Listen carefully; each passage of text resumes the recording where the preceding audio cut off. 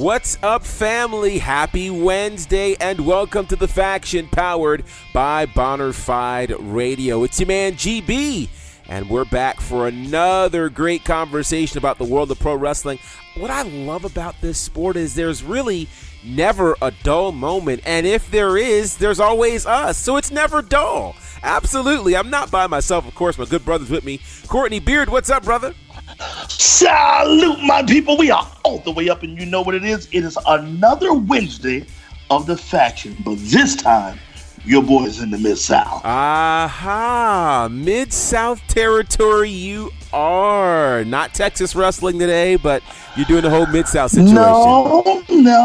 I'm out here in Lawler, Bill Dundee. I actually was looking downtown for Bill Dundee. He better not let me see him. Oh, wow. Now, there will be some problems. Please tell me you would not hurt the elderly Bill Dundee these days.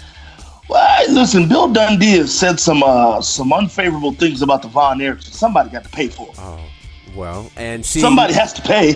Seeing that none of them except Kevin are still here, then it's up to Courtney Von Erich. Yes, you're gonna be the Black Von Erich, dude. But listen to this though.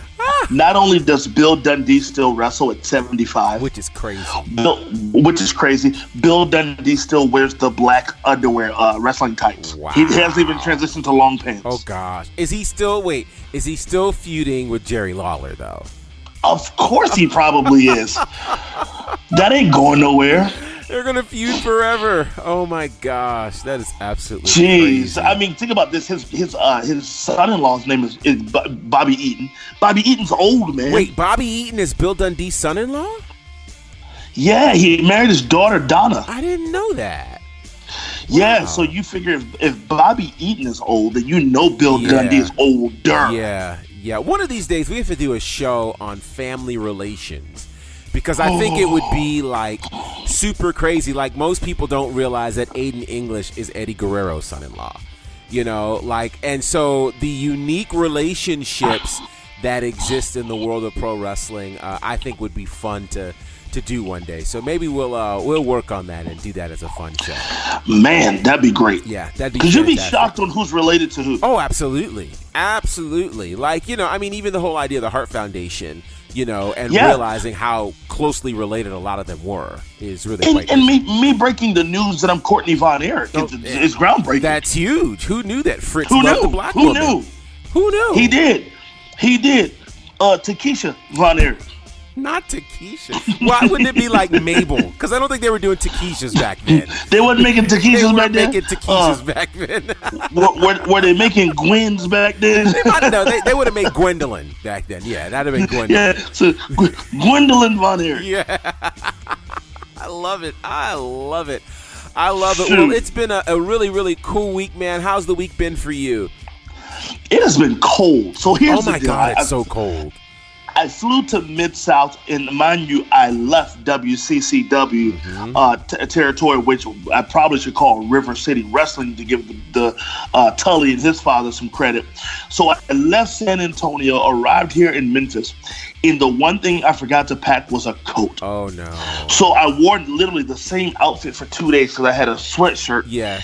And I'm just winging it because it's like 23 degrees here. Good Lord. So I am losing this death match. Yes. with Mother Nature. You could use an Inferno match right now because that's kind of crazy. Brother. Oh, my God. Turn the heat up. All the way up. Good grief. Well, it's cold here in Atlanta, too. It's like mid-20s, early 30s, so it's cold. See, here, let's talk about this. The people can't see us right now, but y'all don't realize every show we do, GB's wearing some fresh wrestling gear. What is this you're wearing today? I've never seen this one. This is a New Day sweatshirt.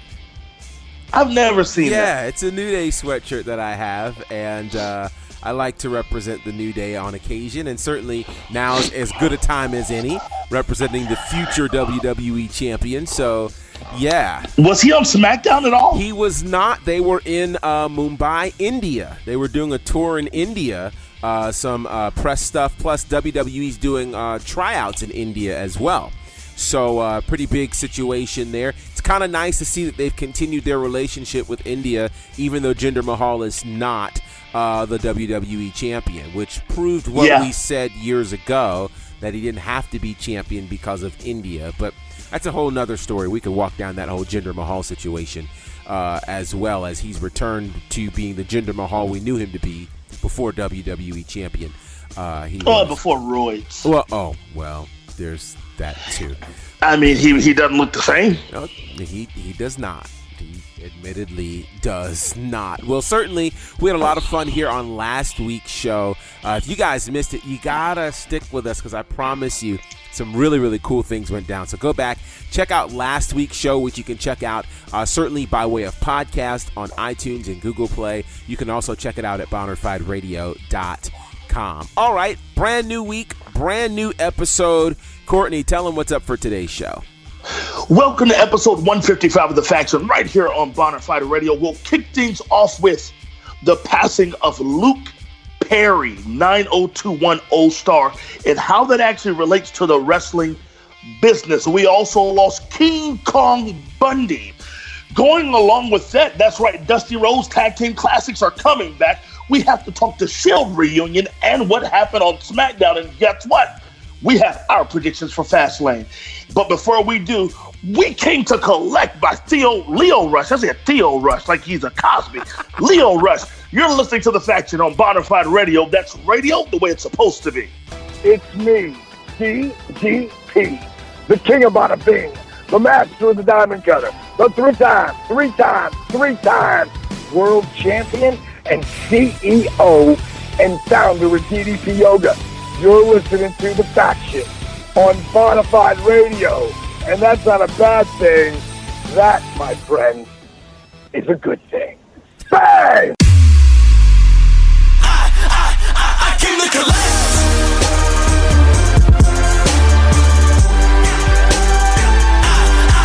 I came to collect.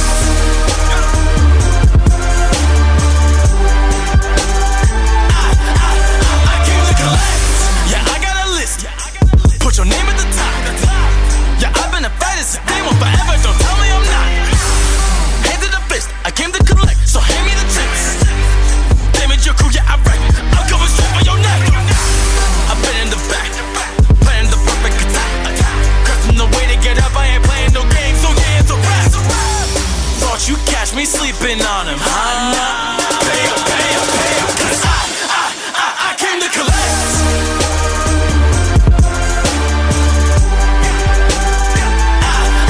I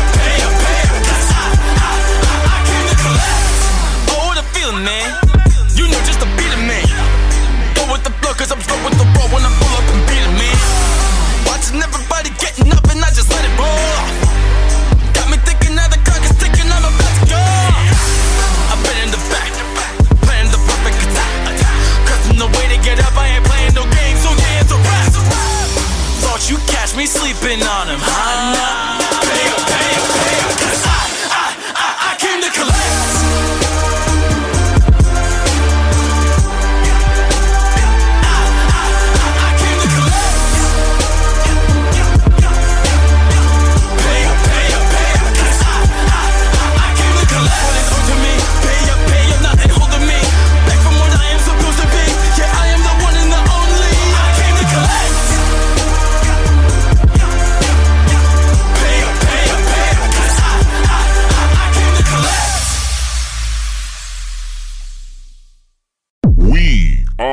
The Faction. 1, 2, 3. Yo, it's not a faction without the facts, son. Welcome back to The Faction. That was Leo Rush's I Came to Collect. GB, let's get it. All right. We're starting off today's show on somewhat of a sad note. 2 major losses in the entertainment world which impact the world of pro wrestling. We'll start with the passing of 90210 star and Riverdale star Luke Perry. Luke Perry passed away at age 52 on Monday after suffering a massive stroke on Wednesday, from which he did not recover. Perry, certainly a huge star, certainly in the 90s with 90210, coming back, of course, with his role on Riverdale for the CW. But his connection to the world of pro wrestling is interesting. He served as a guest host previously for WWE on Monday Night Raw, when Raw went through that whole stage of having celebrity guest hosts. But he birthed a wrestler, a young man by the name of Jungle Boy, who is currently signed to All Elite Wrestling.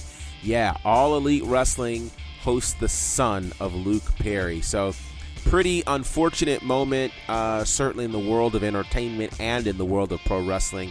Courtney, any thoughts on the passing of Luke Perry?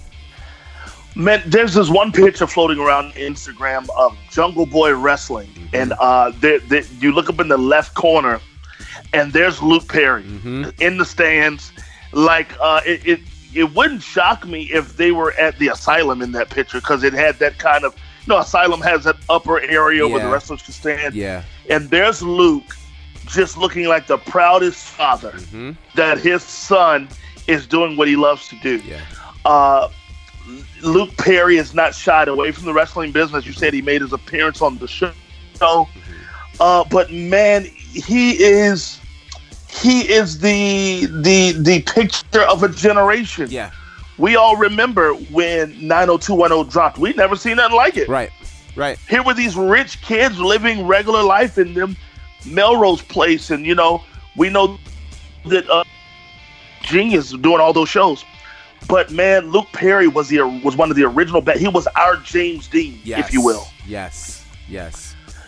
And so, and if you don't know who James Dean is, guys, then you're missing wrestling people. Because so many wrestlers have come after. We would not have a Dean Ambrose if there was not a James Dean. So, man, it's just, I take celebrity deaths really tough. So this one's sad. Yeah, 90210 has a very interesting place in my heart.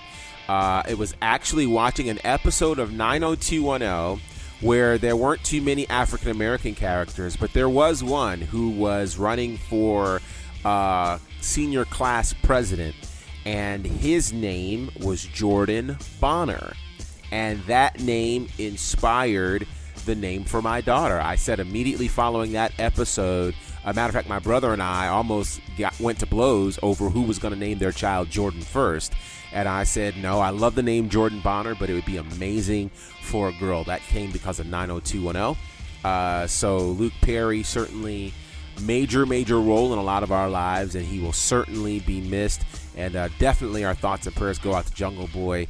Listen, one thing you never want to do in life is lose a parent. Those things happen, and it's just never ever fun. So certainly our thoughts and prayers go out to family of Jungle Boy and Luke Perry. A even more direct connection to the world of pro wrestling, the loss of King Kong Bundy, which happened this week as well. Really big loss in King Kong Bundy. King Kong Bundy, a major part of the world of pro wrestling. Many may not remember, but King Kong Bundy was a part of what was originally known as the Legion of Doom, along with Jake the Snake and the Road Warriors. When he came over to WWE, he became a part of the Heenan family and came to prominence for a couple of significant moments. He was part of the very first WrestleMania, where he scored the fastest win in WrestleMania history, 9 seconds against SD Special Delivery Jones. You so gosh. don't like SD Jones. I don't, because SD Jones was the only African-American wrestler we had for a while, and we knew he was hardly ever going to win. But King Kong Bundy would come back at WrestleMania 2 and be involved in the main event of WrestleMania 2 out in L.A. against Hulk Hogan in that infamous blue steel cage. He was also a big part of Andre the Giant's haircut. If you remember, King Kong Bundy and Big John Studd were a huge tag team, and they attacked Andre the Giant, ultimately cutting his hair, and that really led to kind of the WrestleMania 1 match between Big John Studd and Andre the Giant. WrestleMania 3, King Kong Bundy was involved in one of the most unique matches, a handicap match, where he and a couple of the smaller wrestlers, we'll call them, took on Hillbilly Jim and his group of smaller wrestlers. And the match ended where Bundy, in his 450-pound self, actually elbowed one of the little people. Before we had Big E looking for a 5 count in NXT, King Kong Bundy looked for the 5 count. In fact, he would have won the WWE Championship on an episode of Saturday Night's Main Event when he got the 3 count over Hulk Hogan, but insisted on a 5, and Hogan kicked out at the 4. So some major memories of King Kong Bundy. He was a part of pop culture as well represented on Married with Children, certainly in the 80s and 90s. So a big loss. Your memories and thoughts on King Kong Bundy? Well, I remember King Kong Bundy from when he actually was called Chris Canyon, and he had hair. Yeah, he was the very first Chris Canyon. He had hair back then, and he was a much thinner, more athletic version of himself. Wow. He used to wear these purple onesies, and that was an interesting look on him. Yeah. But, like, you know, we began to know him in the 80s, which isn't fair because we knew Andre. We didn't know the more athletic Andre. Sure. We knew the more standstill monster. You know, Vince was into his monster standing still. Mm-hmm. We knew the Bundy who wasn't agile, so he was more of a power move guy. But Chris Canyon, back in those days, long hair, could move very quick, like the old Big Show. And I remember that doggone blue cage that I hated so much that he fought Hogan in. Mm-hmm. It was one of the reasons why I could not like WWE, because my NWA fought in a cage that I saw every day when I left school. It was offense. Yeah. And then I found offense when I looked at that blue one and said, I'm offended. And so I remember that. Who can ever remember? Man, what was the little guy's name? He dropped that elbow on. It wasn't Little Bundy. Yeah, no, it was. I'm trying to remember his name. Not the Haiti Kid, because it was it wasn't the Haiti Kid. It wasn't Little Tokyo. No, it was another one. Was it Little Tokyo? It might have been. No, Little it wasn't. No. Little Tokyo went to grab the man out. Little Tokyo Haiti Kid was like, save your boy. But man, gosh. Bundy dropped all 500 on him, bro. He really did. Did. And then it was going to drop the leg drop on him. Yeah, he was. It would have been the leg drop heard around the world. Luckily, Hillbilly Jim came and threw that big right hand. Oh my gosh. But what's sadder to me, man, and this I guess coming off the heels of Luke Perry, is Bundy was only 61. Yeah. So that lets me know, man, that, you know, back in those 80s when he was killing it. It was Little Beaver. Little Beaver. Man, he almost killed Little Beaver. He really did. If guys go back and watch where he body slammed Little Beaver. I'm not certain. And if you know wrestling, I'm not certain Little Beaver's feet hit before his back did. Yeah, because he had to travel a distance. Oh God! And he just picked up momentum, man. Bundy it wasn't right. It wasn't right. Oh my God. So, Bundy, we love you, man. Yeah. I forgot about the 5 count too. I did. Yeah. That was epic. Yeah, it was absolutely epic. And the unfortunate thing is King Kong Bundy is not in the WWE Hall of Fame. So should he be? Yeah, he should be. Okay. I'll tell you why. I think he should be. First of all, he was a very agile big man. I mean, even in WWE, his finishing move was the avalanche, where he literally ran from one side of the ring into the corner and squished you in the corner. That took some agility for sure.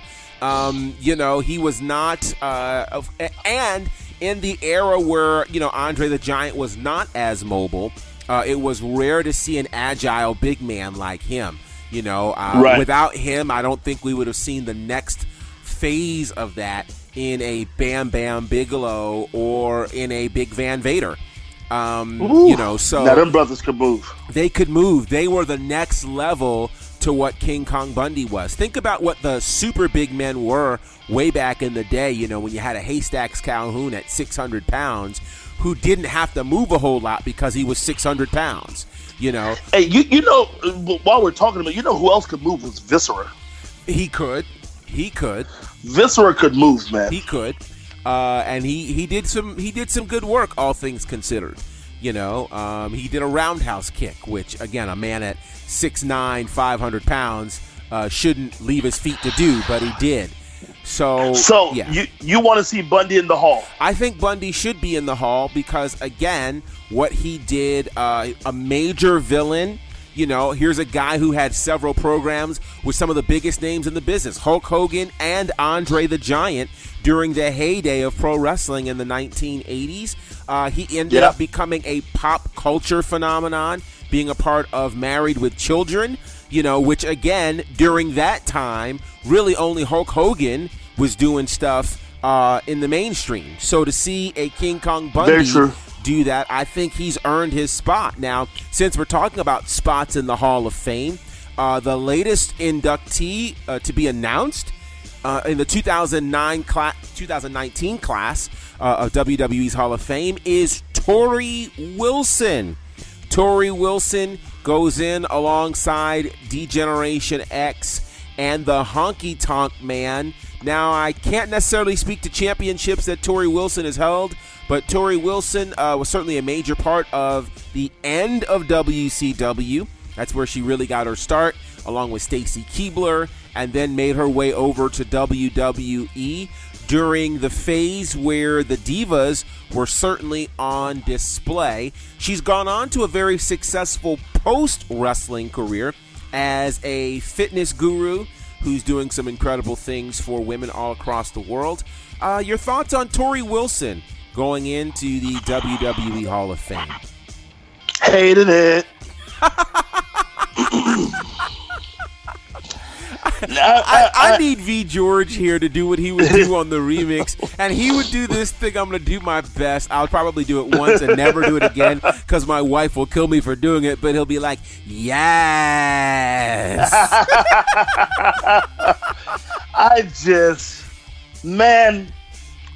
We're watering the hall down. The prestige. Here's what I go to. Because there's no actual brick and mortar hall. Mm-hmm. If I were to walk through a building and I get to the Torrie Wilson section, mm-hmm. am I really that excited about it? Not really. I believe we are doing something to the hall. I believe because we have to have a certain thing. We got to have a woman. Got to have this. Got to have that. We're going to look up and everybody and their mama's going to be in the hall. And Torrie, and remember I'm a WCW guy. Mm-hmm. I just don't think we can give her that. No, we can't. Go ahead, GB.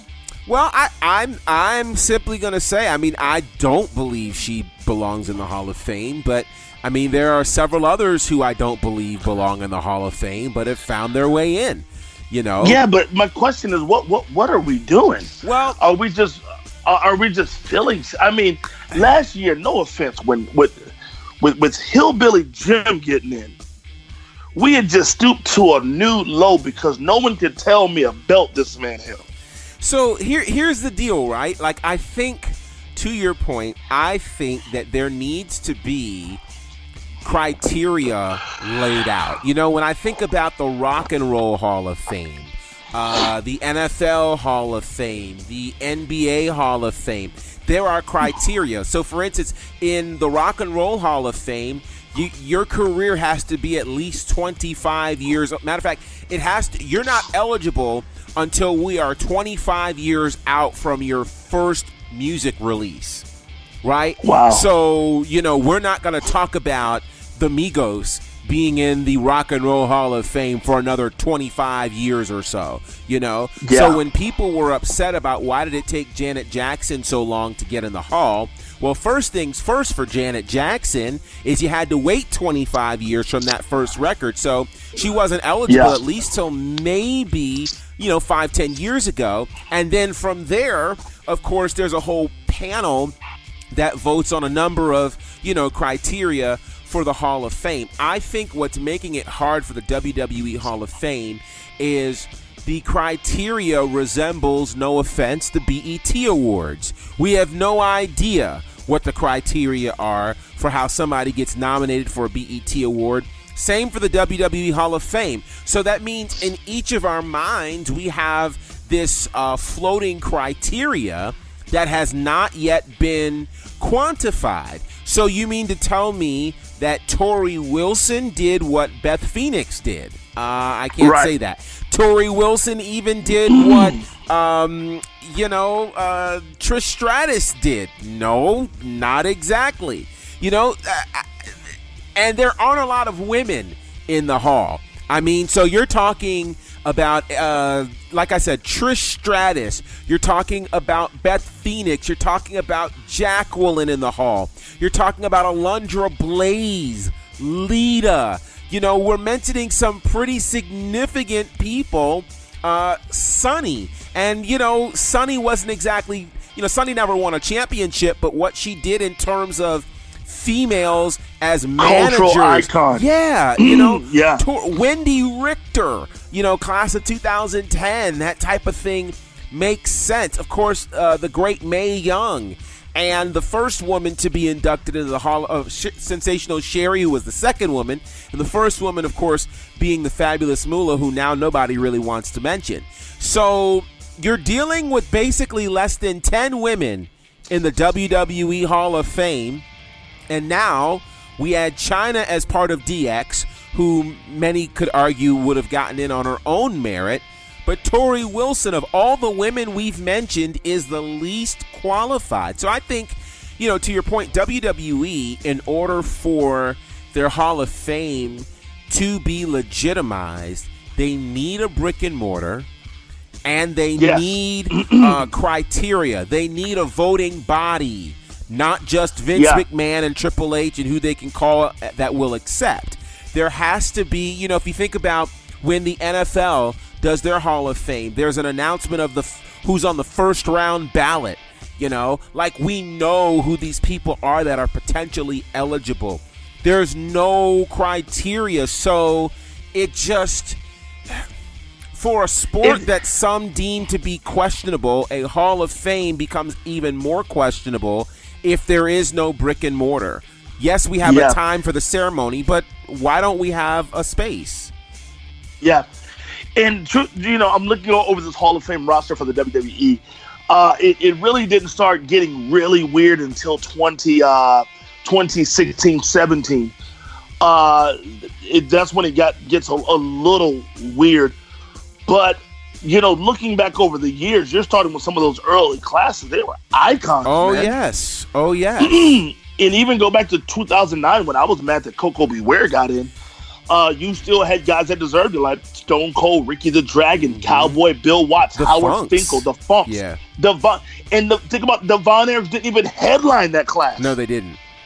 And that was I was there that year. That was a very Texas class. because, of course, the event was in Texas. Oh. So here's the thing. This is a very Texas clash. Yeah, You're right. that was in Houston. It was in Houston. So wow, the Funks, Von Erich, Stone Cold, Bill Watts. Mm-hmm. Yeah. So these are the things that make it questionable. For instance, Bruno Sammartino goes in the year where things are surrounding New York. So, 2013, they're in New York. And that's a New York team. Donald Trump, Yes. Bruno Sammartino, Bob Backlund, Mick Foley. Yeah.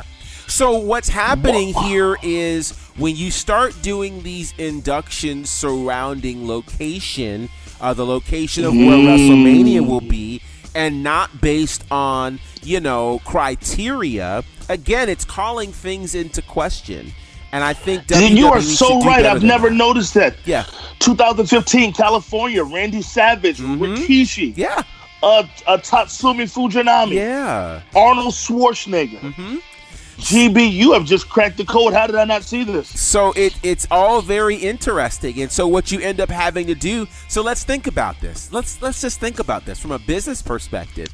Dallas, the fabulous Freebirds. Exactly. Exactly. The Freebirds get in Dallas, where, of course, they were huge. But, of course, you get Stan Hansen, Jacqueline, who was a Texas girl. Like all of these things, you kind of go, wow. And I am blown away right now. Yeah. So you think about it. 2019, here we are in New York. Okay, so, and the other thing to consider too with all of this is if you are, as a business, are paying for the travel of these people who don't normally show up, it is a smaller expense if you are in town, around town, or just a couple of states away to bring you in versus flying you across the country. So I think WWE, again, this all changes when they get a brick and mortar. I don't even think it's worth, bringing this thing on the road to every WrestleMania site and setting up certain things during access points. No, if you really want to do it right, make it a year-round Hall of Fame where people can come and visit. You can make it a Hall of Fame and museum. And in doing all of that, I mean, you have so many elements and relics that you can put in there that people will travel from far and near to care for. And quite frankly, go ahead. Can I tell you that for me, the Hall of Fame feels better suited for SummerSlam in the summer, especially if you have it at near the location of the museum. Yeah. And of course, we all know that the museum would have to either be in New York, or in Connecticut, or in I don't Florida. see the problem with it. Because of what they've done with Full Sail. Yeah. It would make like sense. That. Yeah. And especially if you get Full Sail involved, it could have some of the newer technology as a la the African American Museum. Sure. So, but I'm eager to see. I think that there's enough. You could right now go to Ted Turner and say, "Hey, Ted, we want to do this WWE Hall of Fame. Would you be willing to commit $10 million? We'll include." Wait, this is no. We don't have to do that. They just signed $1 billion deal. They got billions coming in. No, they've got the money. This is not. Oh God, this is not a. Okay, I'm not going to say that, but I'll just say this. This is not a company that is struggling for money. They just don't have the priority on it. But the price tag of the African American Museum was $250 million. $250 million. And do you think WWE would even remotely come close to spending $250 million on their museum? Absolutely They'd not. probably spend, if Vince can do it, he'd do it for $10 million. Exactly. If that much. But reasonably, they need to spend $50. Well, and they could. They're not hurting for it. And they make it back in a few years. There has to be a venue inside of the museum where they can host some wrestling. Yes. They can host wrestling there. And what I also think would be wise to do is if they do it, they can do a pay-per-view weekend around whenever you're doing it. I say Clash of Champions. And you do that as your weekend that honors all of that. I think they're doing it because they figure WrestleMania is the biggest time of the year, but I think they're putting too much extracurricular stuff into WrestleMania, and WrestleMania is already a long time anyway. So let's do this. Let's take a break. When we come back, boy, there's still a lot of news to cover. New Japan Pro Wrestling, they're celebrating their 47th anniversary today, and we're going to talk about the card that happened earlier today around that, because there is a new champion. We'll talk about that. Plus, Raw, SmackDown, and what exactly happened with Arn Anderson? We're going to talk about that and more, because it gets very interesting. But right now, we're going to some music representing Shinsuke Nakamura. It's his theme song coming from Shadows of the Sun. They call it Shadows of a Setting Sun. You've got it locked to The Faction, powered by Bonafide Radio. Hey, what's up? This is Matt Stryker, and you are listening to The Faction on Bonafide Radio.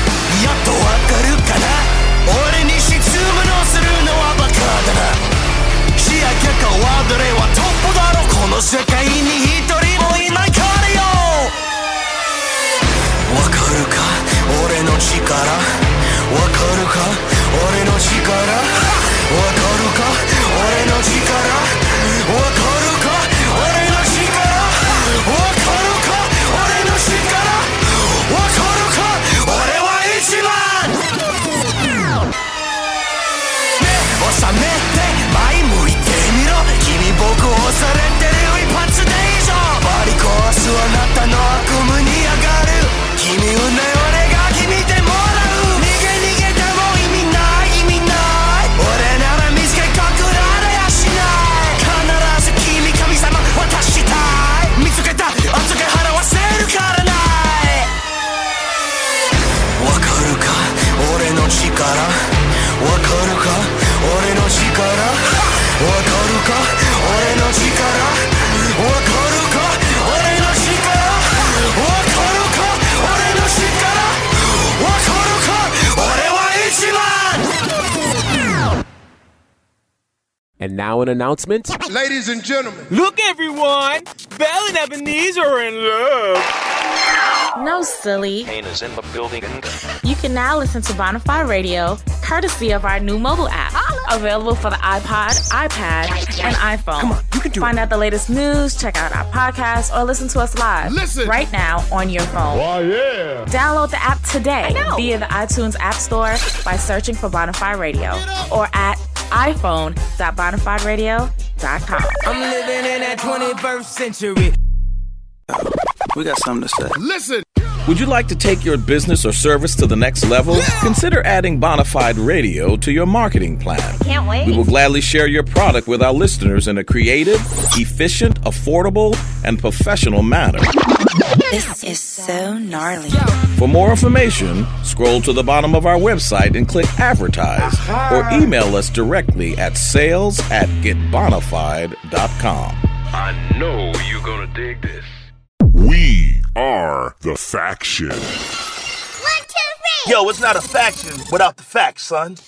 Hey guys, welcome back to the faction. It's Courtney, and that was Shadows of a Setting Sun by Shinsuke Nakamura. That's right, that theme song.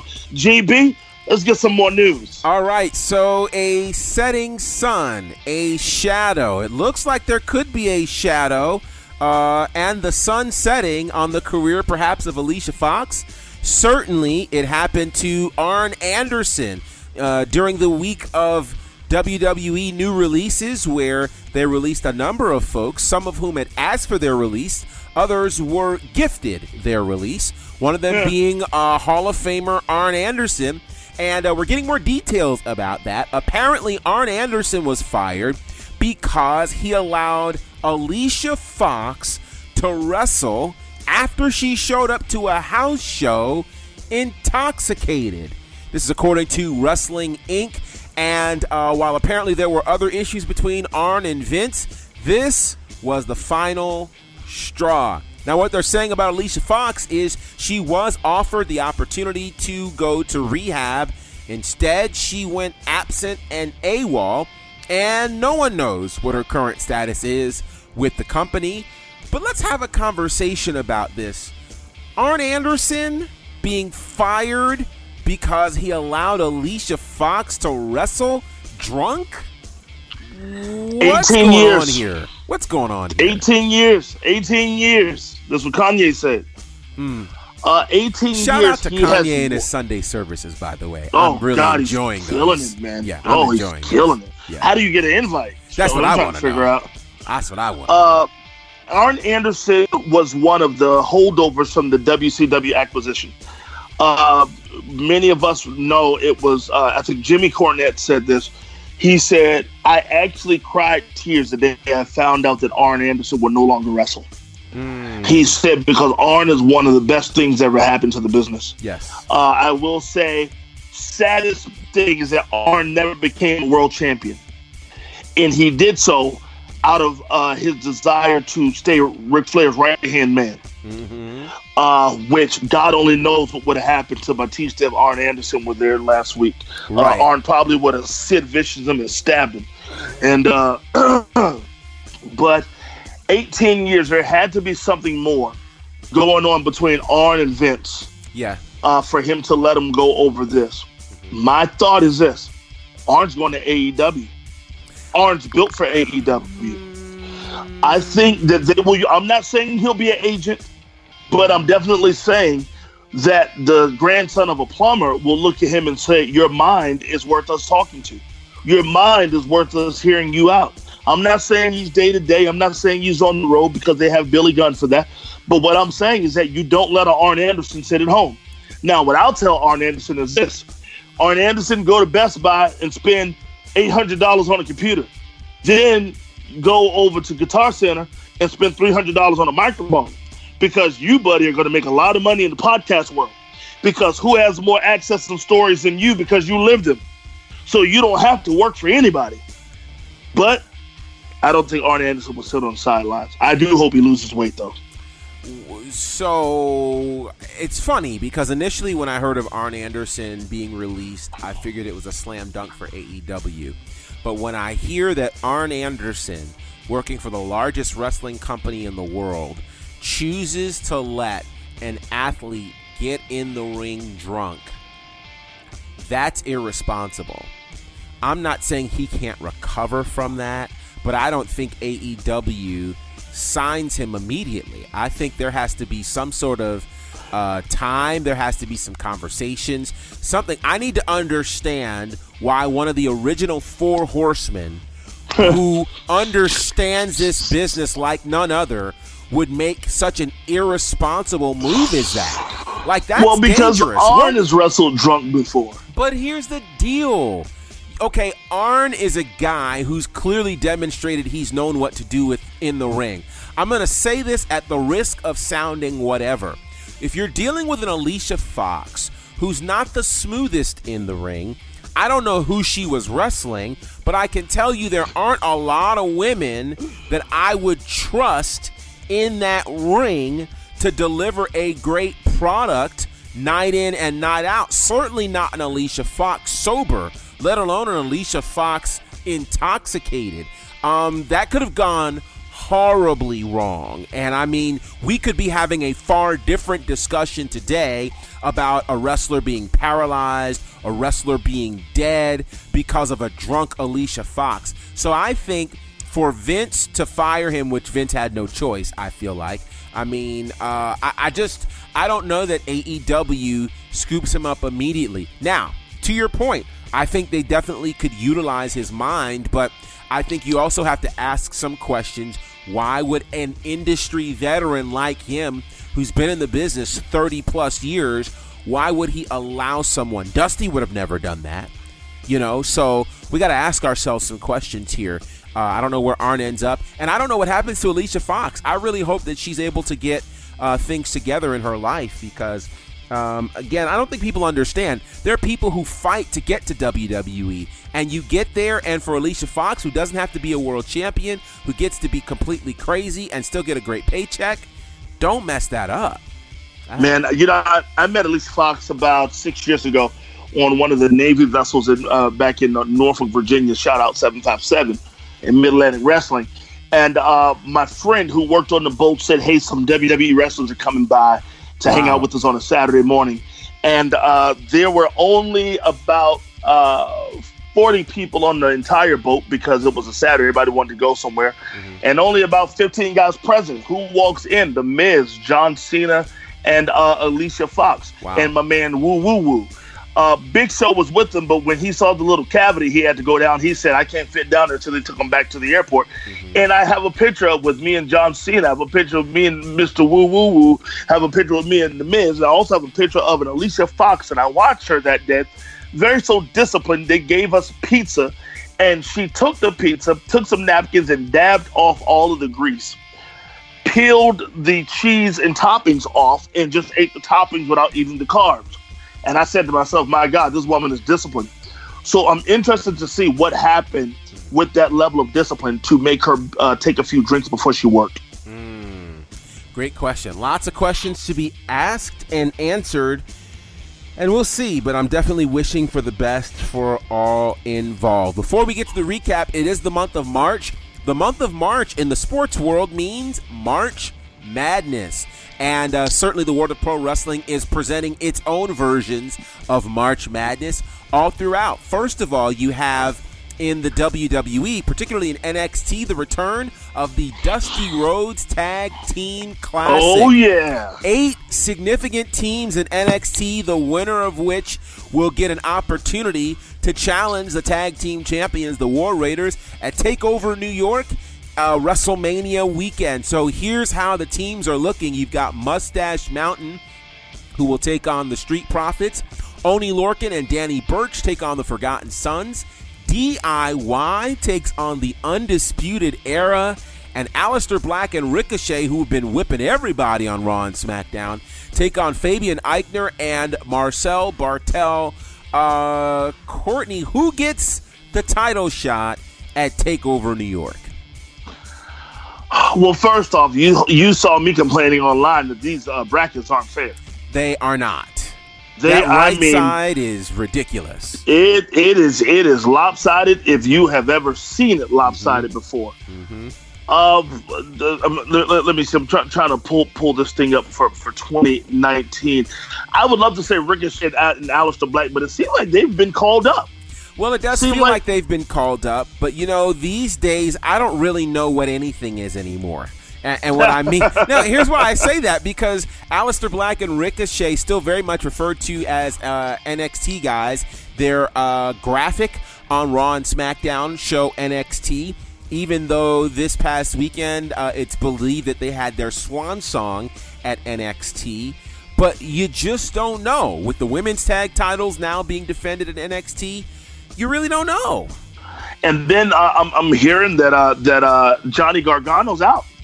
Neck surgery. Ciampa, I'm hearing. Yeah, is out. Tommaso Ciampa, I'm sorry. Yeah. Is out, neck surgery. Yeah. So we are listen, the boys from UK about to come up. So you think Mustache Mountain's going to do it? You think they'll win it? I think they have no choice. That's interesting. I'm going either with Aleister Black and Ricochet or Undisputed Era. I think either of those two will end up battling the War Raiders at TakeOver New York. Now, you know how I feel about Undisputed Era. Undisputed Era won the Tag Team Classic last year, so they could repeat. Undisputed Era. Them are my dudes right there. Yeah. I mean, I love them brothers. Yeah. So if they were to win, your boy John Murray would have called for. Who would he say?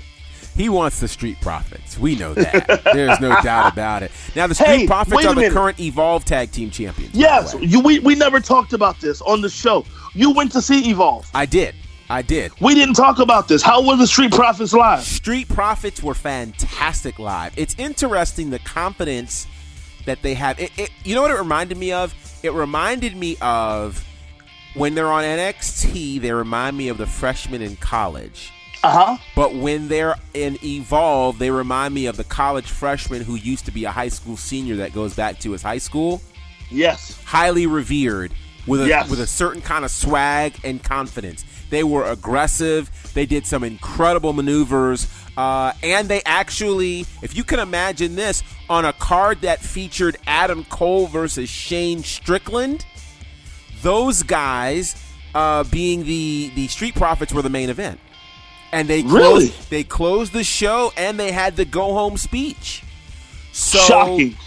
It was pretty incredible to see them be a part of that. So, yeah, they can do it. I think, though, that in the NXT situation, there are just some other guys that are just head and shoulders above them. Which is why it can be tough for them. They are certainly big fish in small pond when they're in Evolve. So it's safe to say that we both believe that Mustache Mountain and Undisputed Era will be the two fighting in the end. I think that would be an incredible final. I think that'd be an incredible final. It really would. I would think love that match is going to be better than Undisputed Era and War Raiders. Yeah. Those. Listen. Let's remember that Undisputed Era lost the tag titles to Mustache Mountain last year in the summer. And then the rematch, which was on NXT TV, was a candidate for match of the year because it was incredible. So for them to get together for a third time, sign me up, count me in. Matter of fact, I'd love for it to be a draw where they end up doing a triple threat at the NXT TakeOver New York. And like they did last year, the winner also wins a Tag Team Classic. I love that. Now, let me just say this.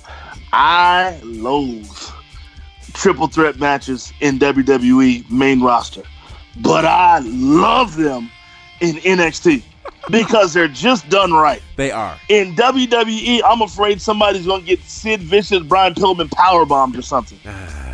Yeah. I get but it. in NXT, oh boy. Yeah, it's going to be right. It's going to be Put right. more cushion on the edge of my seat because that's where I'm sitting.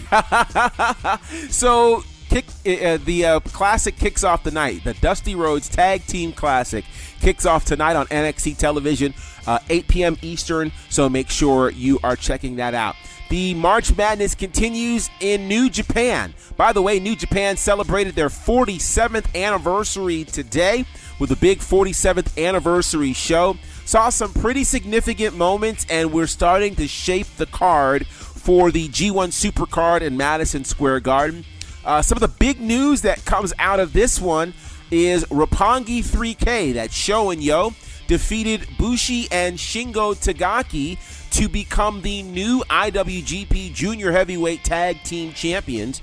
Taiji Ishimori defeated Jushin Thunder Liger in an amazing match to retain the IWGP Junior Heavyweight Championship, and it looks like he'll be taking on Dragon Lee in Madison Square Garden for the IWGP Junior Heavyweight Championship. That's going to be a barn burner, so just prepare yourselves for that. The main event saw Switchblade Jay White defeat the never openweight champion Will Ospreay by pinfall in what was a great match. And so now everybody in New Japan's getting ready for the New Japan Cup, which kicks off on Friday, March the 8th. So we've got 32 men in the New Japan Cup, which kicks off this Friday, and all of them are battling for the opportunity to be the number one contender at the G1 Supercard, where the winner of this tournament takes on Jay White for the IWGP Heavyweight Championship in Madison Square Garden for the G1 Supercard. We've got 32 people involved. Some of those people include Will Ospreay, Bad Luck Fale, Okada, Juice Robinson, Hiroshi Tanahashi.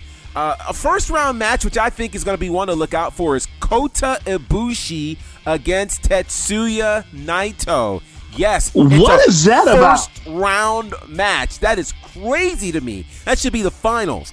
But you've got that. Will Ospreay and Bad Luck Fale. Yeah, well, that shouldn't be a final, but that's going to be a good match. Yeah, but that as Okada versus Michael Elgin first round.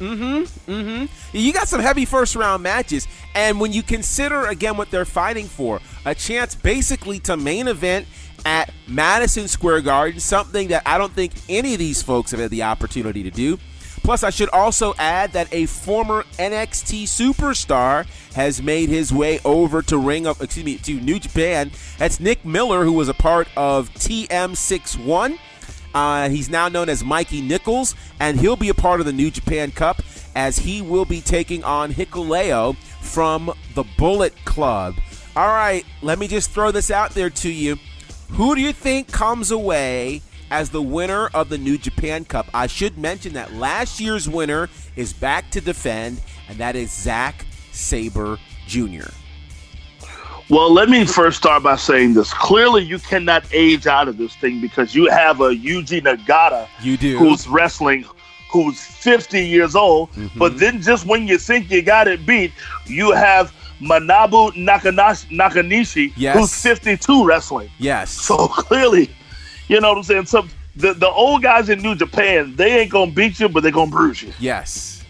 So I'm looking at this, and I'm loving Will Ospreay, but I'm also loving Kota Ibushi and Tatsuya Naito, which whoever bracketed that is just, I'm sorry, you're a moron. That's crazy. You have Zack Sabre Jr. first round against Evil. Yes. So who do you call? Who do you call? I mean, then you go down further and you got Goto versus Sonata. But if I have to choose one, because you're probably making me choose one,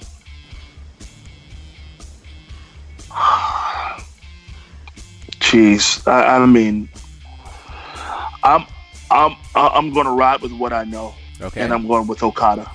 Strangely enough, I'm actually going with Okada as well. There have been enough changes in roster where they need a little bit of consistency. Yeah. I think Kazuchika Okada against Jay White for the IWGP Championship in Madison Square Garden, that's got money all over it.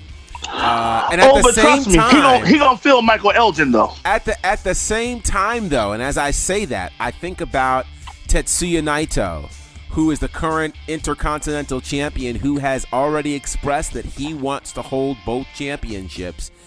Him showing up and winning this thing is a real possibility as well. So, I don't know. It is, and I'm already forecasting ahead that if Okada wins this thing, it ain't no walk in the park because he has Mikey Nicholas next, possibly. Yeah, Nichols I don't think will be too hard, but then at some point there's a realistic possibility that Okada could deal with Will Ospreay. Which would be an amazing match. In fact, it's a rematch of last year's anniversary show at New Japan. So, yeah, you're looking at some good stuff. I'm going to call it that quarterfinals, that semifinals, we may be looking at Juice Robinson versus Okada in that semifinals. That'd be interesting. Yeah, no. I'm gonna give that to Tomohiro Ishii because Ishii's gonna beat Nagata. Oh, Ishii's no joke. Oh my lord, Okada versus Ishii would be unbelievable. Oh my lord, Ishii's hard hitting. He is hard hitting. He's hard hitting. He is so tough. I'll tell you though, in a tournament like this, God knows we miss Kenny Omega, but that's another story. Very true. Very true. All right, so here's what we're going to do. Let us... Oh, man. I've got a couple of things we could do here. Gosh, you want me to give it and then we go to break? Well, we could do that, or... I tell you what. Let's do this one thing, and then here's what we're going to do. So... There was a lot of speculation in some of these wrestling groups here in the internet wrestling community about Roman Reigns. Some have put over the theory that Roman, this could be a work, etc., etc. Well, he did go. There's a big special that's on the WWE Network that debuted following Monday Night Raw. He began to talk about the kind of cancer that he has, and one of the things that is kind of unfortunate coming out of it is certainly while he has recovered well, he's now left to deal with arthritis, which arthritis for a wrestler, or for a normal person is not good, but for a wrestler, that's really, really challenging. And so the question has come now, how long of a career do we think Roman Reigns has left? Oh. What do you think? Well, I think we're in the last 2 years of it. Really? I think that, wow. Yeah. I think he'll try to be as full-time as he can until WrestleMania. If he does what I predict, which is win the belt at WrestleMania some kind of way, he'll have a full-time run until the summer. But at some point, I believe after the summer, he'll go to a part-time schedule. And I could see him making the transition into movies, as he's made more guest appearances, and also The Rock has featured him in the new upcoming movie, Hobbs and someone. Yeah. From Fast and the Furious family. So I could see Rock setting them up for a full Samoan movie run, but he'll probably be done with the business in 2 years. In 3 years, we'll be putting him in the Hall. Wow. Yeah, you know, I don't know. I do know this, that I think that this Shield reunion, which we'll talk about in our next segment, I feel like that is another way to be able to mask where he is right now. Yeah, because he's just not there. You saw him in the ring. The work will be done by Seth and Dean, and maybe Roman will get to come in and do cleanup. But Roman right now certainly is not the Roman that held the championship, or the Roman that had an incredible string of matches for the last, year and a half, 2 years. So it'll be interesting to see what happens with Roman. But, I'm certainly hoping and wishing for the best for him. And if indeed it is 2 years, I hope it's a successful one. Yeah, listen, 36 will be in Minnesota at that gorgeous new arena that they have. But rumor is that 37 will be in Los Angeles at that incredible stadium they're building out there. And that's going to be the place where they're going to send Roman to the Hall in Los Angeles. If your theory, which has held up so far, of locations, they have to send Roman to the Hall in Los Angeles. Wow. That'll be very, very interesting. So we're going to Can you imagine that? Jeez. Jesus. Rock puts him in. Yeah, Rock will put him in. But Rock isn't in yet. That's an interesting thought. That too. Because 37 may have an all Samoan team at WrestleMania. Rock, Roman. They may even throw Nia in there. Woo. Yeah, that'd be interesting. Very interesting. So we're going to take a break. When we come back, we've got a lot to cover. It's our Raw and SmackDown recaps. Plus, we're talking Fastlane, and I'll update you guys on where we are in our championship for the faction. We only have 2 big events left, Fastlane and WrestleMania. This is going to get interesting. But right now, let's go to some music from CFO. It's the theme song of arguably one of the most popular superstars in the sport, Becky Lynch and Celtic Invasion. You've got it locked to the faction, powered by Bonafide Radio. I got a lot left in the tank. What's up, guys? This is Mark here in the World's Strongest Man, and you're tuned in to the faction.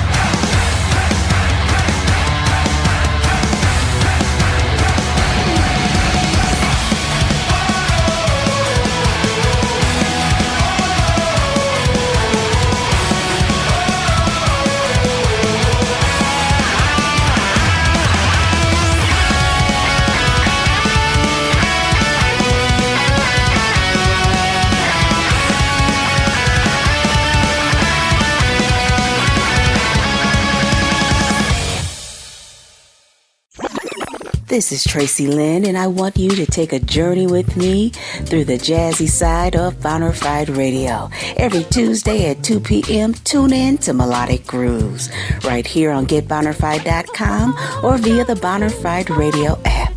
Bonafide Radio, radio the way it's supposed to be.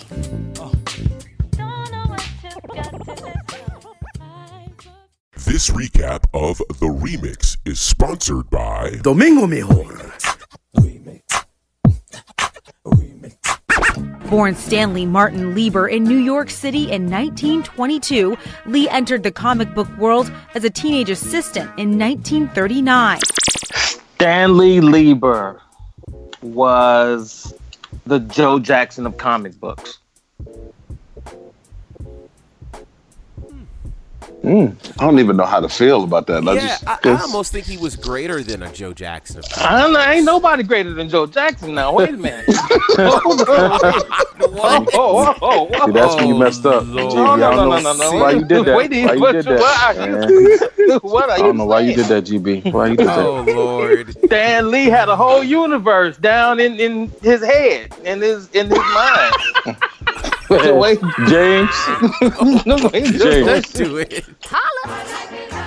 The remix on Bonafide Radio. We here Thursdays, 2 p.m. Eastern. Here on Bonafide Radio. Radio the way it's supposed to be. Exclusively on the remix. Don't miss it. Don't miss it at all. We are the Faction. Yo, it's not a faction without the facts, son. Welcome back to the Faction. That was a Celtic Invasion by Becky Lynch, her theme song. And guess what it's time for? WWE Raw was live from the Philadelphia. That's right, the city of brotherly love. And boy, did the brothers get back together at the Wells Fargo Center.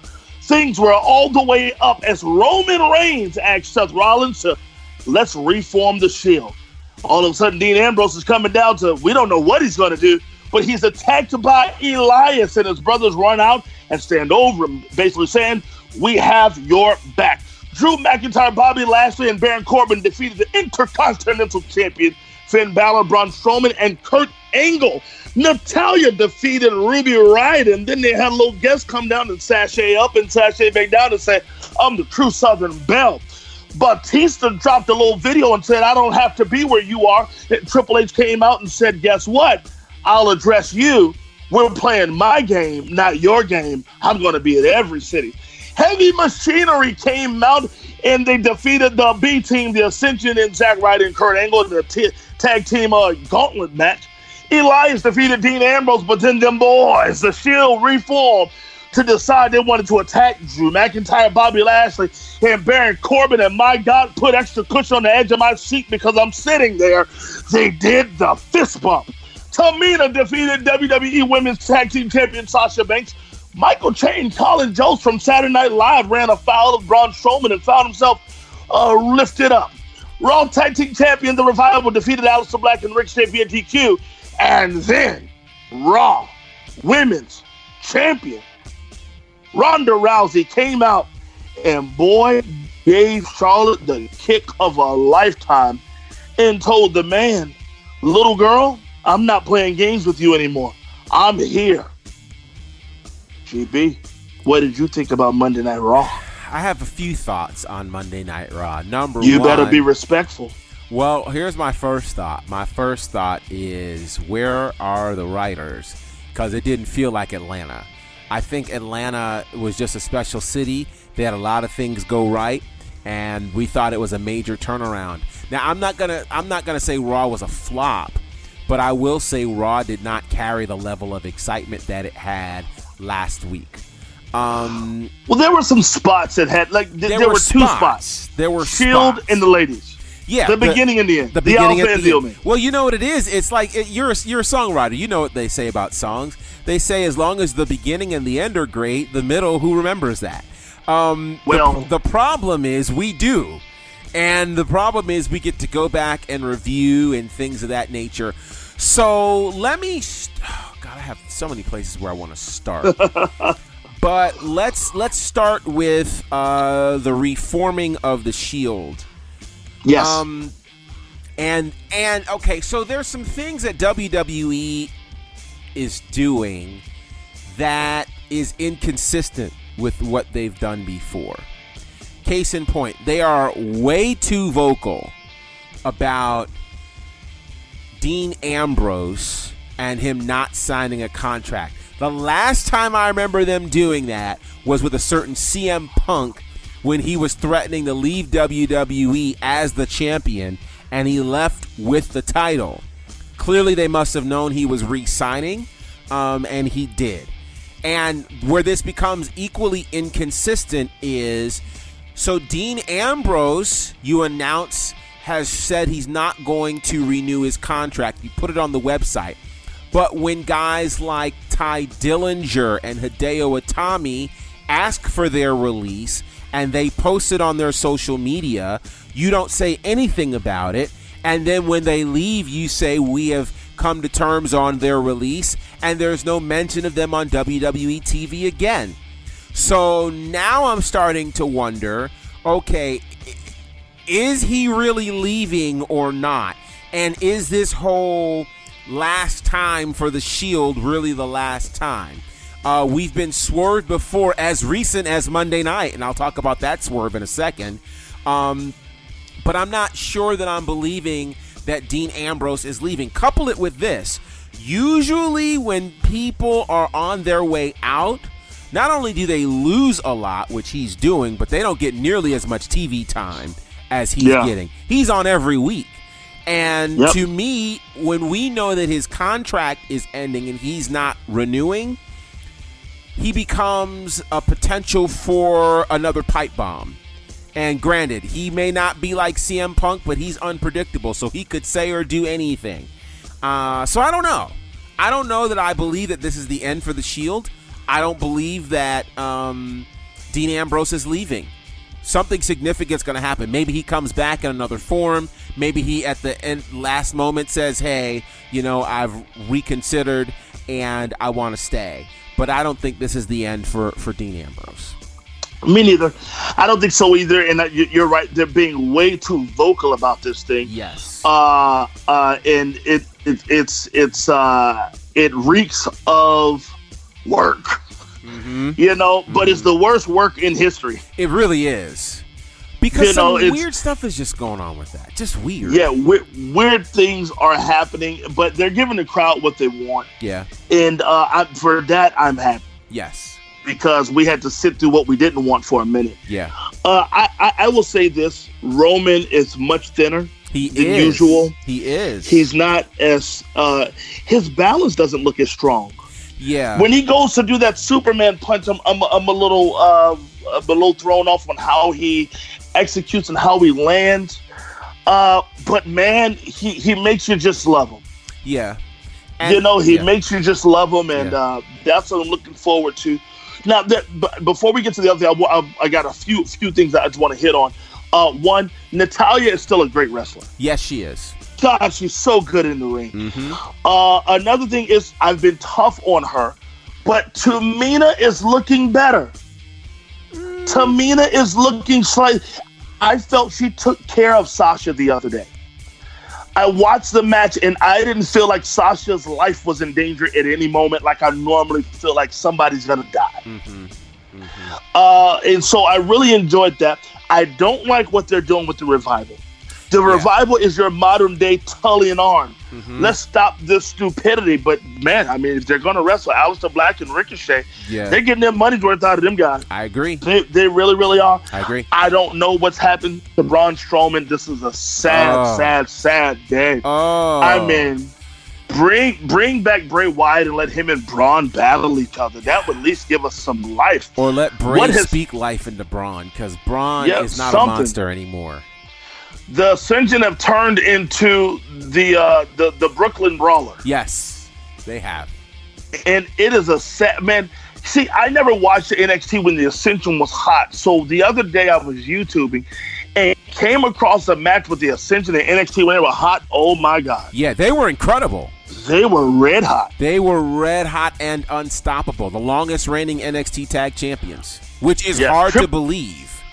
Triple H basically told Batista, "You're not fighting Triple H, you're fighting Paul." So wait, let's hang there for a second, because I told you guys this in our conversations this week.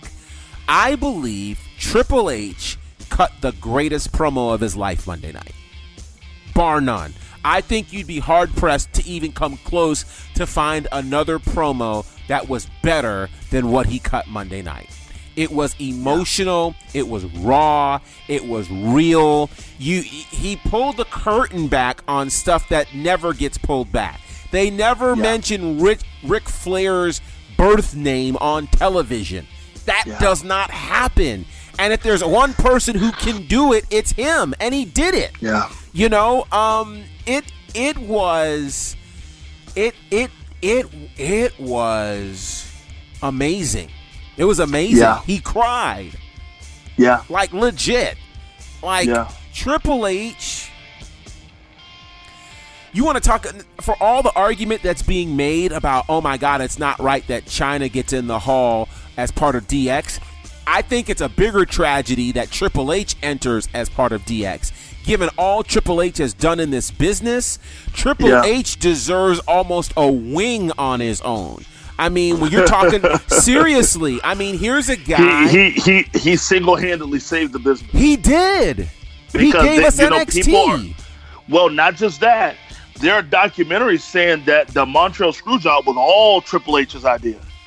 Oh. And so he single-handedly saved the business. Yeah, well, he saved the business on a lot of fronts. On a lot of fronts. Twice. Mm-hmm. Think about this. If Brett had left as champion, we don't know where things would be. Sure. Triple H twice now has done the tough thing. Well, he's done, I mean, Triple H, he took the fall back in 95, 96 when the guys left for WCW, the whole curtain call situation. Triple H has been a trooper. His mind for the business is unparalleled. And, I mean, let's face it, he's the heir to the throne, and rightfully so. You could argue that he's one of the most successful wrestlers turned executives ever. It's to me, it is a bigger tragedy that Triple H goes in the Hall as part of DX versus China going in the Hall as DX. But that's another conversation. Maybe now, don't forget one thing that no one's talking about. Triple H mentioned Reed. He did. He mentioned Reed. He cried. Oh God, he cried. Oh, but this is the stuff I'm saying. He was able to make this so deeply personal that you're like, this ain't Triple H right now. Yeah.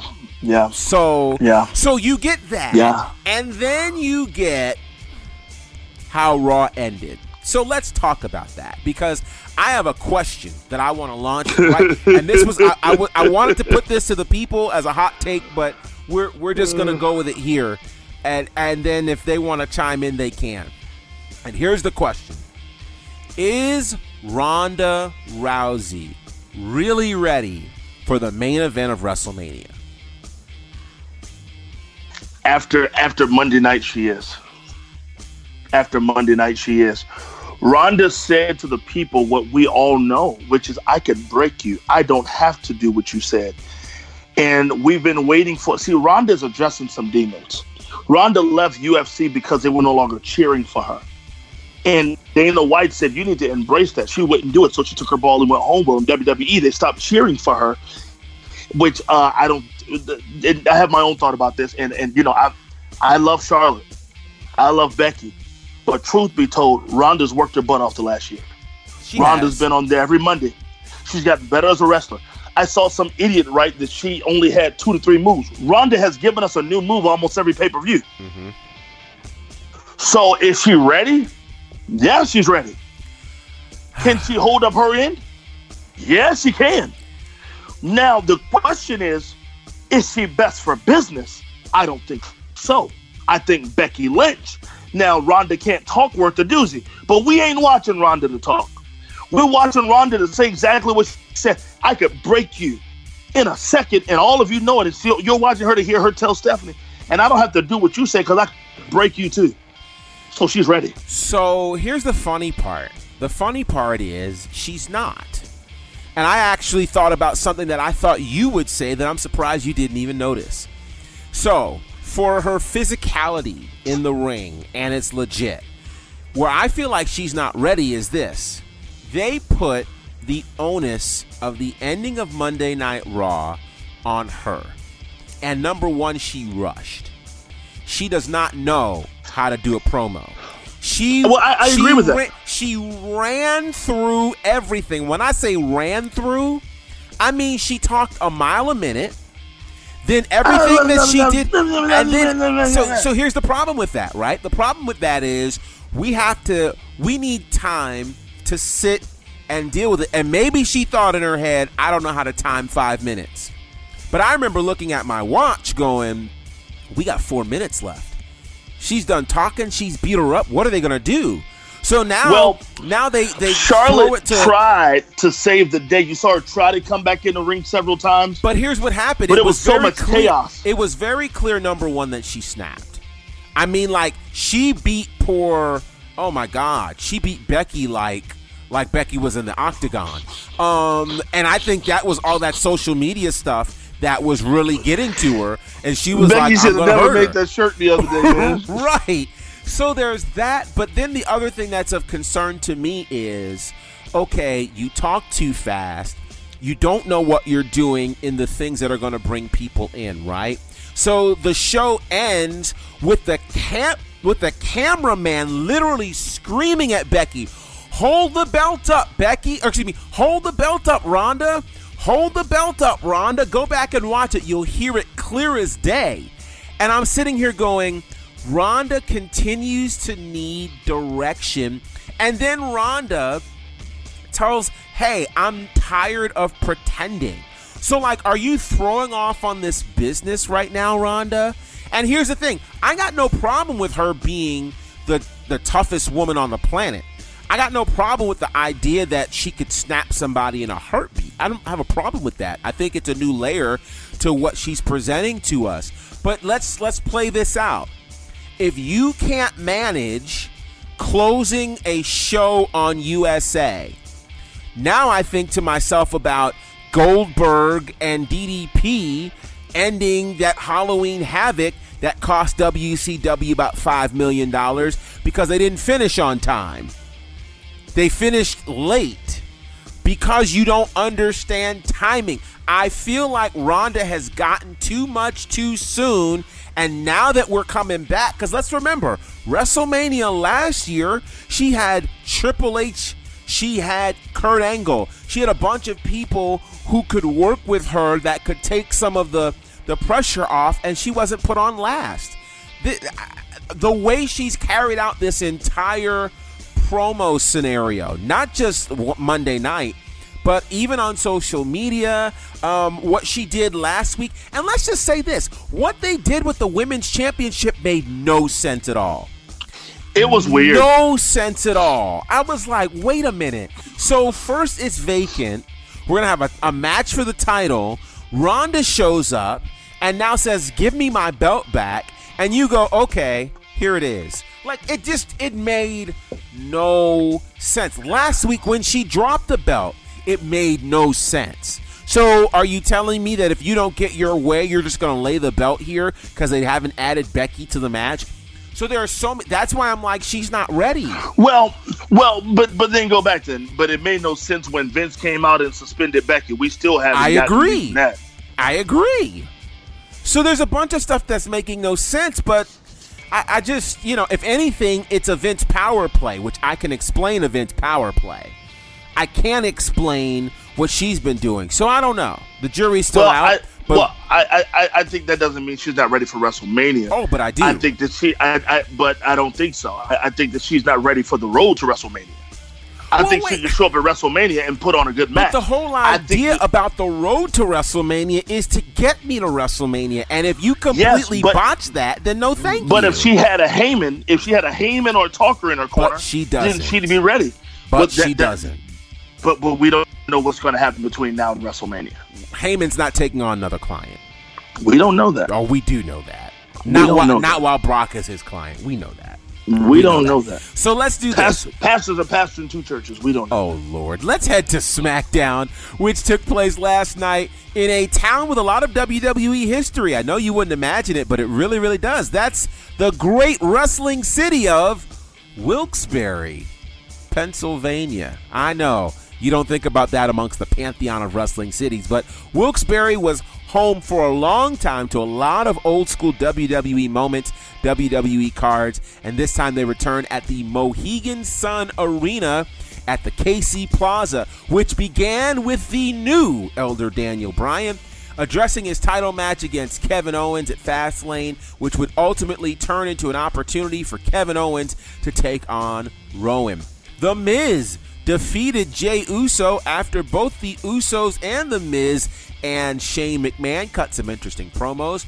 R-Truth attempted to represent John Cena again with a U.S. Championship Open Challenge, but the difference is he's no John Cena. This time he ends up in a fatal four-way involving Rey Mysterio, Andrade, and Samoa Joe. And guess what? We've got a new United States champion. His name is Samoa Joe. And somewhere James White is in full tears. Mandy Rose defeated Naomi, and we got to have a conversation about that because I have a theory. Ricochet and Aleister Black continue to represent NXT well by defeating the former SmackDown Tag Champions The Bar. Kevin Owens defeats Rowan via disqualification, and then Charlotte Flair issued a friendly conversation invitation to Becky Lynch. Becky Lynch accepts. It starts out friendly. We knew it wouldn't end friendly. Charlotte started putting the boots and the crutches to her, only then for Becky to come back and end it with a powerful armbar, which is going to make their match at Fastlane very, very interesting. So before we get into our Fastlane predictions, Courtney, what do you think of SmackDown Live? I thought it was good. But let me just see, guys, this is why GB is a historian and valedictorian on the show, because not many people can remember Wilkes-Barre, Pennsylvania. But let me just go the one extra mile to solidify that you know your stuff. WWE Superstars of Wrestling were there not only July 24th, 1993, but July 31st, 1993, and August 7th. They literally did not leave. Mm-hmm. They just set up shop. They said, we're going to record a bunch of television. Tons of SmackDown, Raw, and even NXT and the ECWs have been there. So shout out GB for knowing his wrestling history, because that was a very little-known fact right there. Thank you, sir. But SmackDown was actually good. Now, I didn't think it was as electrifying in moments as Raw. Mainly because Raw has, the whole Roman craze right now and all that stuff. But it was a darn good show. It was a doggone good show. And for what went wrong with Ronda, did not go wrong on SmackDown. And the women did what they were supposed to do until the hour. Mm-hmm. This is true. I am interested to see. I wonder how much more Charlotte and Becky can give us. Can they be Steamboat and Flair? Can they be Rock and Stone Cold? Might I dare? Because Charlotte can. Man, Charlotte is just so good. I mean, she literally tried to save the day on Monday, but just said, "Why should I end up bruised?" Right. And she said on that runway, looking as snarky as she can, but she paid the price for it on Tuesday. She did. The Usos. I love the Usos. I do too. They can just talk that talk. They talk that mess like nobody's business. Yeah. Samoa Joe clearly is not afraid of the alleged 7-footer hanging around with Daniel Bryan. Keyword is alleged 7-footer. And so I thought SmackDown was good. I mean, I really did. I thought, I'm running out of words to say. They're clearly on the road to WrestleMania. Yeah. I do need a little bit more energy, though. And I'm wondering if we're suffering from seeing Becky and Sasha 2 nights in a row, and if we're suffering from seeing Aleister Black and Ricochet 2 nights in a row. Well, I think here's what was missing. This is why the show felt different. Kofi Mania was absent. Very true. Kofi very true. Was, of course, in India. They're doing some promotions there, and they will be back. They didn't need him. They could have just hit the other two. Well, no, but there's wisdom to that, I think. And here's the wisdom to that. Kofi just had a major blow happen to him, and I think it was good for him to stay away, because when he comes back at Fastlane, which, here's the thing, they don't have a match scheduled for Fastlane for him, which means he's going to show up, and God only knows what's going to happen. But I do think this. I think Kofi is a necessary part of SmackDown, and they're about to really, really discover that. And missing him, you felt it last night. You really, really did feel it last night. But I got a question. What's happening with Naomi? let's consider something. And I don't know if anybody paid attention to this last night. The fastest match of the night was Mandy Rose versus Naomi. Mandy beat Naomi like Naomi was a local talent, like she was enhancement talent. That match wasn't even 5 minutes. That match was about as long as old school diva matches were, which made me wonder, what kind of trouble is Naomi in? I've been hearing things going all the way back to the Elimination Chamber. If you remember, right that weekend before Elimination Chamber, both her and Jimmy, or her husband, were pulled over for some potential drunk driving. He threatened a cop. It was just not a good scenario. I've heard some not so good things happening with Naomi, and it could be that this could all be her punishment. She was the first eliminated at the Elimination Chamber in that tag match, and that wasn't supposed to happen. And now a feud that was hot and heavy with Mandy Rose sees Mandy Rose just annihilate her with little to no offense from her. Something in the milk ain't clean. Yeah, and Twitter's all up in arms about it, because Twitter, they were the first to recognize it along with you, GB. And many people are saying, what is happening? One person even suggested after Mania, you should leave and go to AEW. They will appreciate you over there. I don't know how her and her husband would do separated like that, but people are asking the question, Mandy Rose beats you in record fashion? Come on. Yeah.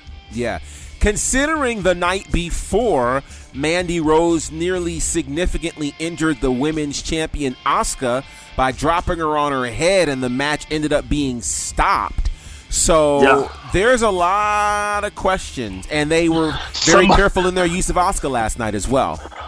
Somebody wrote, Naomi jobbing, Alicia drunk, Mickey at home. I'm over this. Wow.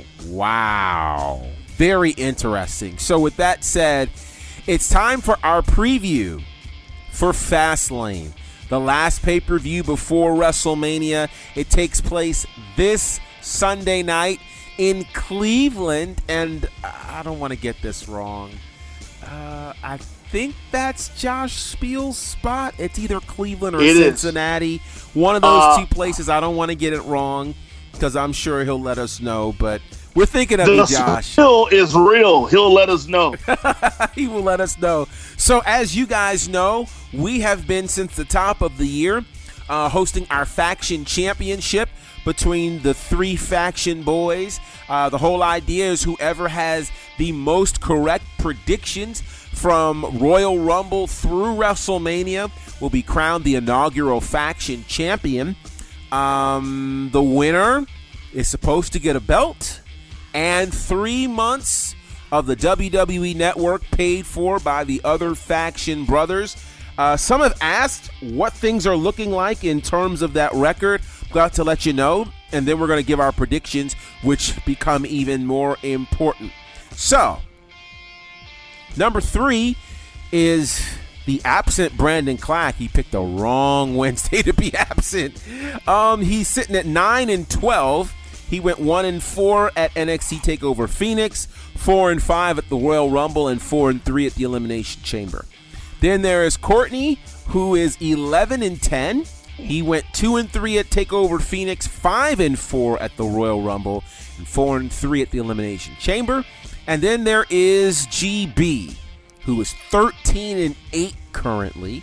He went 4-1 at TakeOver Phoenix, 5-4 at the Royal Rumble, and 4-3 at the Elimination Chamber. So now, okay, that's not too bad. I'm only 2 behind. Yeah, this is not a runaway by any stretch of the imagination. Between here, NXT TakeOver New York, and WrestleMania, anything could happen with this championship. So certainly Fastlane becomes very important. So here are the matches happening at Fastlane, and it's prediction time. Okay, wait. Before I do this, Fastlane is the final pay-per-view before WrestleMania. It is the final pay-per-view before WrestleMania, yes. Okay, I'm ready. So here we go. We've got the following matches. We've got the kickoff match, which I can't believe this is the kickoff match. Rey Mysterio versus Andrade. Then we've got a triple threat match for the Raw Tag Titles. The Revival versus Aleister Black and Ricochet versus Chad Gable and Bobby Roode. The Women's Championship for SmackDown sees Asuka versus Mandy Rose. The Women's Tag Titles are on the line as Sasha and Bayley take on Nia and Tamina. The SmackDown Tag Titles are on the line as the Usos take on The Miz and Shane McMahon. The Shield reunites to battle Baron Corbin, Drew McIntyre, and Bobby Lashley. Charlotte Flair takes on Becky Lynch. If Becky wins, she gets added to the Raw Women's title match at Mania.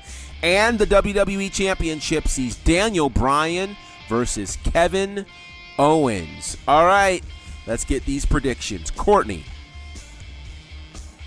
I'm going to start, and I'm choosing Andrade over Rey Mysterio. I am also saying the Revival are keeping the belts. I'm believing that Becky Lynch and Charlotte Flair in a DQ with Ronda Rousey. In a DQ, so who wins if it's a DQ? Or are you saying a double DQ? Charlotte wins via DQ with Ronda Rousey coming in. Now, I would like to caveat that if they do a double DQ, I want that as mine. All right? Wait. That's why I said you got to make a choice. It can't be both. It can't be Charlotte wins by DQ, but then it's a double DQ. Then Charlotte wins by DQ, but because Ronda interferes. Okay. I'm going with the Shield. Asuka defeats Mandy Rose. The Boss and Hug retain the belts. Daniel Bryan defeats Kevin Owens. And the Usos keep the belts. All right. You have basically the same that I have. With slight variations, but whatever. I've got Which ones? Andrade winning his match in the kickoff. I picked that as well. I hate that that's a kickoff match, but I will say that certainly will get people to watch. I'm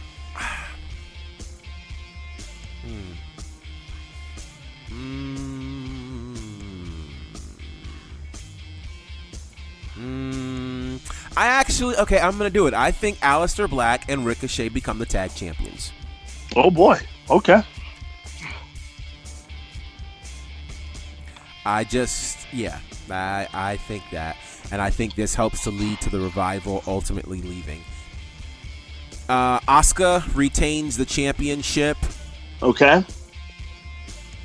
Although there's a part of me that's nervous. Mm-hmm. There's a part of me that's nervous. I mean, I have no clue who Asuka ends up battling at Mania. Right. It doesn't even matter, seem like. Yeah, the unfortunate thing is there's so much focus on Charlotte and Becky, who are SmackDown girls fighting for a Raw championship, that the SmackDown Women's Championship seems to be lost in the shuffle, which is amazing to me.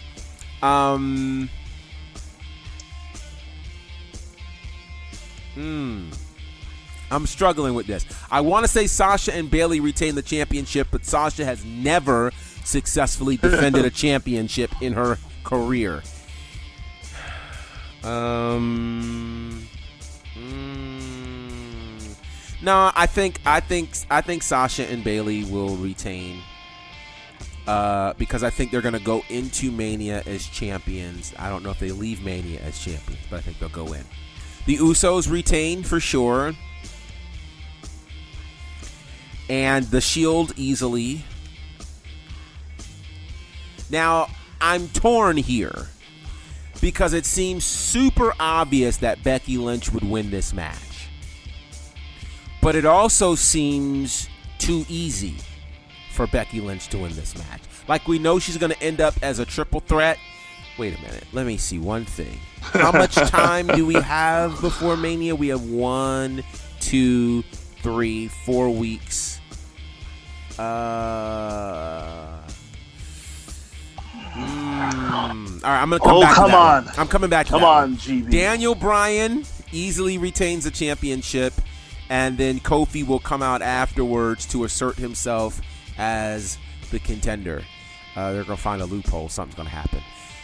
Charlotte and Becky. I do think this match, I don't know if you can say this is going to steal the show, because it's going to be a great match, and I think people are expecting it to steal the show. It's going to be a great match. I'll just go with my gut. I think Becky will win. Mm-hmm. I think Becky will win. Though there's a part of me that wonders if she will lose so that they have to find another way for Becky to find her way to WrestleMania. Because it just seems I think they're going to milk this thing. Yeah, that's what I'm thinking. I just think it's too easy. So here's what I'm going to do. No, this is what I'm going to do. Charlotte wins. I'm not saying by DQ. I think Charlotte wins. It seems super. 4 weeks of promoting the three of them. No, I think the fight is to see how Becky gets into this main event, and it may not happen until the week before. And my precedence for that is Daniel Bryan. Daniel Bryan, who did not win the Royal Rumble match, ended up losing the second match at proverbial Fastlane or Elimination Chamber to get his shot, but still found his way. Becky's going to strong arm her way into this match. So, yeah, Charlotte wins, and it will not be by DQ. Okay. There we go. All right. Well, one way or the other, we'll probably both end up still be ahead of Clack as we fight for the championship. I don't want to have to choose if she wins by DQ. You did. You just made the choice. You said that. I don't want that. I didn't tell you to say that. Yeah, I just want to say that Charlotte wins. Okay. All right. I'll give that to you. I'll let you make the change. Okay. All right. Well, there it is. Certainly want to hear what you guys have to say about your choices and who you think is going to end up winning the championship. Because, again, we still have NXT TakeOver New York and WrestleMania itself, which will help determine the Faction Championship. And I hope you guys are planning to stay connected to us by way of social media. When I tell you we got some cool things coming, some really cool things are coming. But here's how you can reach out to us. Speaking of social media, here's how you can do that. Courtney. At C Major Beard on Instagram or Twitter. Courtney Beard on Facebook. I have enjoyed dialoguing with you, especially the new people. Yes, and you can reach out to me at Bonnerfied on all aforementioned platforms. Shout out to all of our new listeners and followers who are joining us from wherever in the world you are. Thank you for connecting with us. We love this sport, and we are loving the dialogue, and we have more great things coming your way. So make sure you're following us at The Faction Show on Instagram and on Twitter. Coming soon to a few other places near you. But until then, it's Courtney, it's Clack, it's GB, and we are The Faction, the gateway to greatness.